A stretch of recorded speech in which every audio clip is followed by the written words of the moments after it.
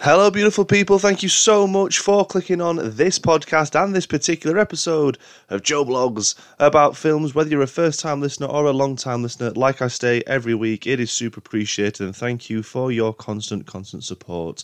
Tom Cruise returns as Ethan Hunt, along with his IMF colleagues, to once again take on a mission that seems impossible, but we know how these things go. Nothing is impossible when you have incredible stunts, a lot of masks, and you're pretty good at car chasing and running too, because Tom Cruise, he loves to run, doesn't he? But it feels like it was such a long time ago since Mission Impossible Fallout was dropped. Now, it's crazy to think that was 2018. I mean, man alive, we've had a pandemic, and over in the UK, Brexit has gone through since then. And Fallout, to me, probably was the peak of the MI films, as that was easily one of the best action films I've seen, and it pretty much did break the barriers with what they could do stunt-wise and just what they could do in terms of capturing that on film as well. And just to be frank, let's be honest, these Mission Impossible films have no right being as good as they're getting. You know what I mean? With each film, each release, I mean, I think since the third one, because I love the first one, don't get me wrong, the second one, not so much.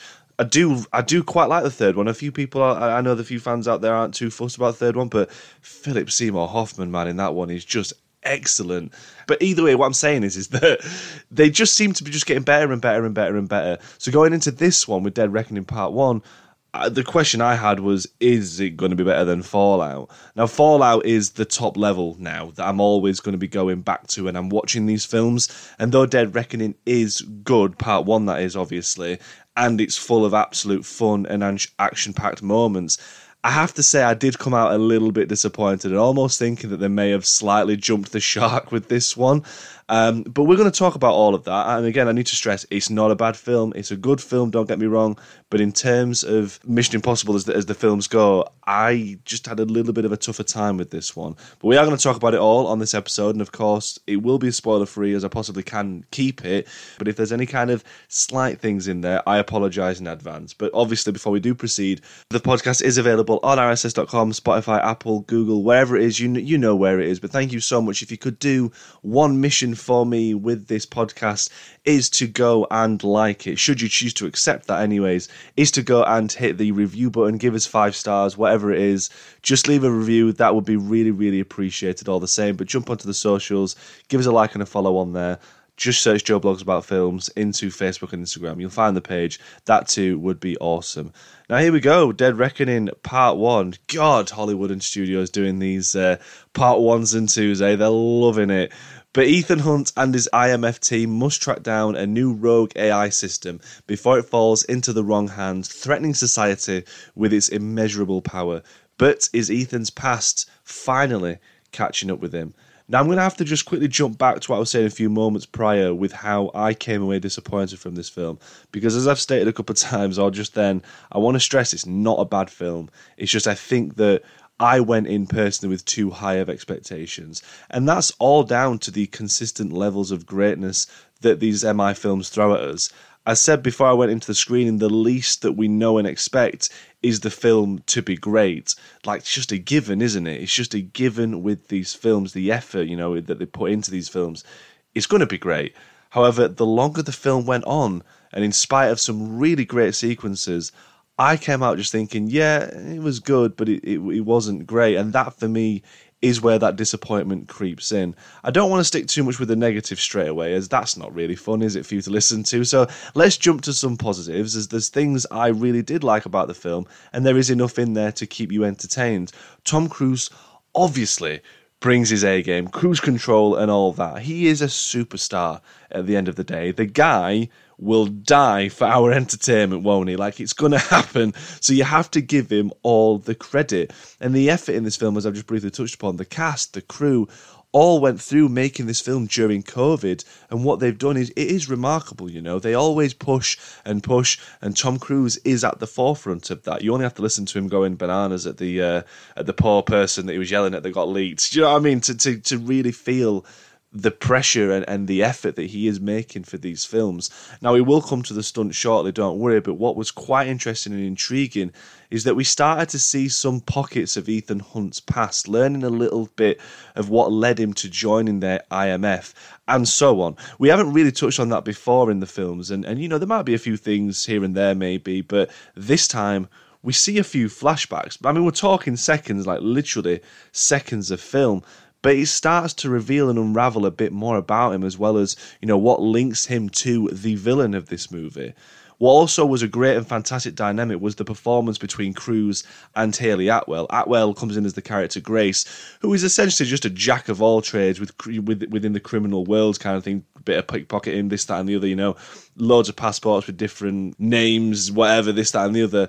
And then she is just thrust into this circumstance revolving around this AI system and the key to all of that, which then leads her to join forces with Ethan Hunt. This is probably where the film's best moments and best sequences come in, as whenever both of these are on screen together, really, really grand. And it was really nice to see Attwell as this similar character to what Ethan Hunt was from the earlier films, you know, learning the ropes, understanding what the IMF is and how to think outside the box and work as a team to solve the mission. Hunt has always looked to improve his skills and learn from his mistakes. Literally, from the mission going wrong in the first one, that opening mission, he's always looked to make sure nothing is compromised and no other casualties are caused from said mission.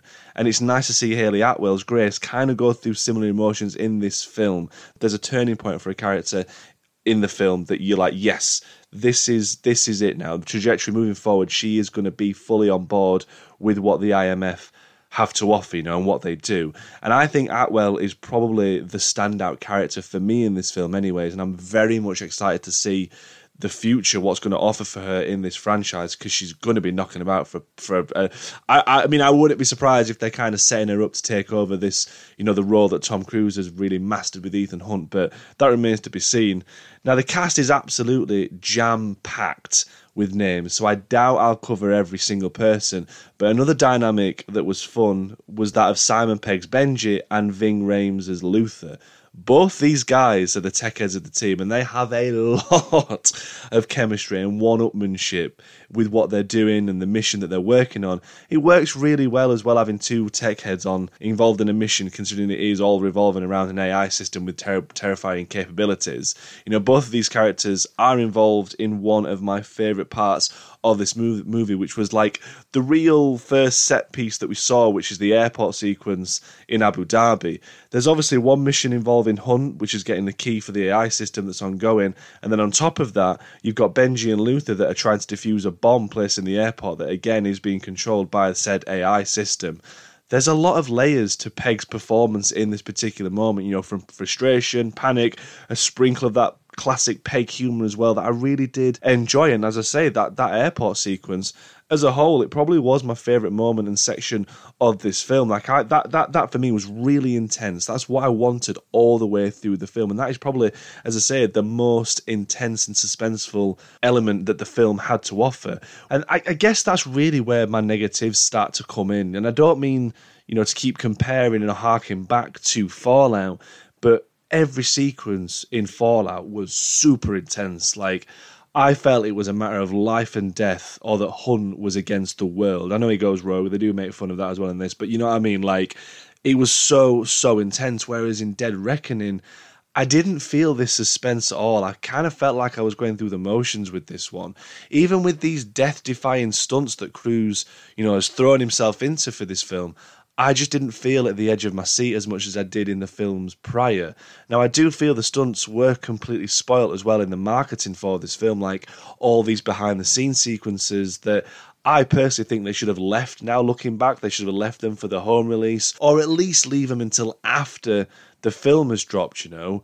That, to me, looking back now, is a little alarming, because it's like they were showing so much ahead of the film. It's like they hadn't got much else going for it, so they were just thinking, oh, let's just show them all these, you know, amazing set pieces and stunts. But again, that's just my opinion, you know. The story overall I felt could have been a little bit better. I wasn't fussed about the AI concept, and I thought that the villain, you know, of the film was really wooden. The AI element of it is terrifying to think what it could do, and I do like certain parts of it, but overall I just didn't vibe with it that much, and it did just feel like this film I know it is what it is in terms of what I'm going to say. You're going to be like, well, yes. But it did feel like it was just a full setup for the next installment. And at 2.5 hours, that is one heck of a setup. And again, I know it's completely two different genres and such, but I remember coming out and saying, like, it reminded me in a way of, like, Harry Potter and the Deathly Hallows Part 1, you know, when you're, like, just waiting for the next one. That's how I felt with this one. I'm not saying that they're at the same level. Don't get me wrong. MI is a good film. I've said it's a good film, Dead Reckoning, but I just felt like they were just constantly just setting up what's going to come next. Now, just while I am speaking of the negatives, I spoke earlier about jumping the shark, and so to kind of back that up, that's really down to the huge set pieces, in particular the train sequence that we see, obviously they've seen in the marketing. Yes, right, it is fun. I'm not saying it's not fun, and it's got the classic Mission Impossible traits of people, you know, wearing masks, pretending to be whoever, etc., etc. On top of that, you've got Tom Cruise doing his stunt, jumping off the cliff and paragliding down to the train itself. However, it's the first MI film where I've sat in the cinema and thought, this could be a Fast and Furious movie. And that's not good for me. That is really, really not good. You'll know what I mean when you see it, but it was really, really quite surreal in a way. There's a moment that we have seen in a Fast and Furious film involving climbing on top of something and jumping off before it falls off a cliff and whatnot. I was like, come on now. And again, I know that the MI films do touch on that ridiculousness side of things at times, but this for me was just a little bit too far. But again, within that train sequence, there is stuff to enjoy and take away from it. I'm not saying that all of it was terrible. It's just that I was a little bit like, oh, you're pushing it just a little bit. And again, the film does have these great other moments as well, such as like its comedic elements. And again, I'm not opposed to this. I do like a good laugh, but again, there were times when I thought, you know what, like, try not to be an MCU film. You know, that kind of like silence where they're allowing the audience like to react to it, which I didn't like that. However, I have no issues in some of the humour. There was some absolutely fantastic, but you can't have Simon Pegg in a film and not laugh. You know what I mean? So again, no issues with that. But I really think that was just mainly the negatives I was feeling towards the film. So I've got that out of the way. Let's get back to some positives, because Pom Klementieff, who plays a character Paris, again, loved this character. You'll be familiar with Pom Klementieff. She plays Mantris, obviously, in Guardians of the Galaxy Volume 2 and 3. Really, really phenomenal performer. Like, hardly says anything in the film, but means absolute business. Like, perfect for me, perfect character. Think she was absolutely fantastic. She is the right-hand, like, gal to the villain of the film, and she is a serious fighter, and again has a stunning fight sequence with Cruise in a very narrow hallway. Now the lighting here for that fight was gorgeous, really gorgeous, and with how McQuarrie all the way through this film did these very low camera angles, you know, it really worked to keep, especially with this particular fight, keep that frame tight, as say, with this kind of sequence in particular, where they're fighting in a very tight-knit, you know, between all these walls surrounding them. It worked so well. Now, I do love, speaking of like the cameras and such and the angles and everything, I do love how the MI films always try to look differently to the previous one, which again, McQuarrie, although he has directed the last 3 MI films now, he still keeps up that direction and tradition for the films and does have a different feel to its predecessors. As mentioned a moment ago, the film does use these low angle shots where they're aiming up towards the actors on like a slight angle, and I thought it worked really well for, like I said, these intense moments to kind of really gauge how a character feels at that moment, you know, really focusing on those facial expressions. I thought it worked and aided the film perfectly. I also liked how the film felt very game-esque, or at least it used inspiration from games. The opening sequence in the Namib Desert, apology if I'm mispronouncing that, that felt like something that was out of like Call of Duty or anything like that kind of first-person shooter game. You know, something along those lines. That sequence was really great with the bounty hunters, you know, popping their heads around corners whilst you have to shoot them down, even getting some good POV shots as well via the sniper. It all worked so well. The train sequence as well, I had a lot of people coming out, one of my friends as well, Andrew, you'd be familiar with him, who featured on the Indiana Jones podcast. He came out and saying that was like Uncharted. That was literally that Uncharted 2, I think it is. So it is nice to see games again being an inspiration for the action, much like that was done for the latest John Wick film. Speaking of Mr. Wick, I said this year that Dead Reckoning could probably be the only film to top Wick 4 for me this year. And again, as I mentioned, I just can't help feel disappointed that it didn't reach the same levels that John Wick 4 did. Again, as I keep stressing, it's not a bad film. Don't get me wrong, it is not a bad movie, but it is not great. That's the level that I'm expecting. It should be great, but it wasn't. And I'm like, oh, that's disappointing.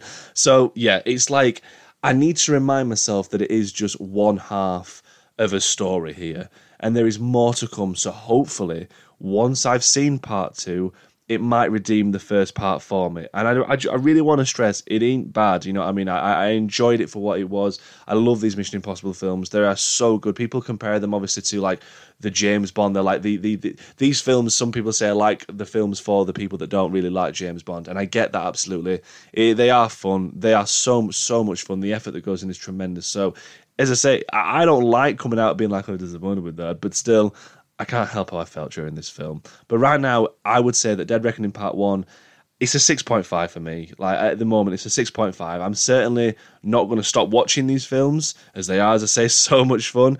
But this reminded me of a lot how I felt after watching Rogue Nation MI5, which was like, yeah, it was good, pretty fine, not the best MI film. That's where I'm at with it, but I would love, more importantly, to know where you stand with Dead Reckoning Part 1. I am seeing so much praise for it, and it is fantastic to see the amount of money that it's making already. So it's going to be a huge hit. We're all excited for Dead Reckoning Part 2. I can't wait to see what happens next with it. It leaves it a good point for you to be like, right, let's take a breather. Let's rewatch this in the time before the Dead Reckoning Part 2 comes out, and we will enjoy Dead Reckoning Part 2. I've got no issues or concerns that the next one isn't going to be great, because they've done so much setup that I'm expecting big things now. Anyways, as I say, I want to know what you think of Dead Reckoning Part 1. Part 2, it's not even out yet, Joe, come on. Part 1. And let me know your ranking. Let me know what your favourite MI film is. This your new favourite MI film?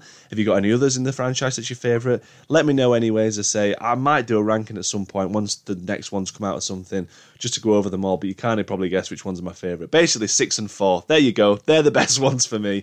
But let me know your thoughts, more importantly. Thank you as always for clicking on the podcast. Do share and support. As I say, I really do appreciate all the support in the world, but if you can keep hitting the review button, whatever it is, leave us 5 stars on Spotify, Apple, wherever you can, that would be tremendous. But again, thank you so much for listening. Until the next episode, take care.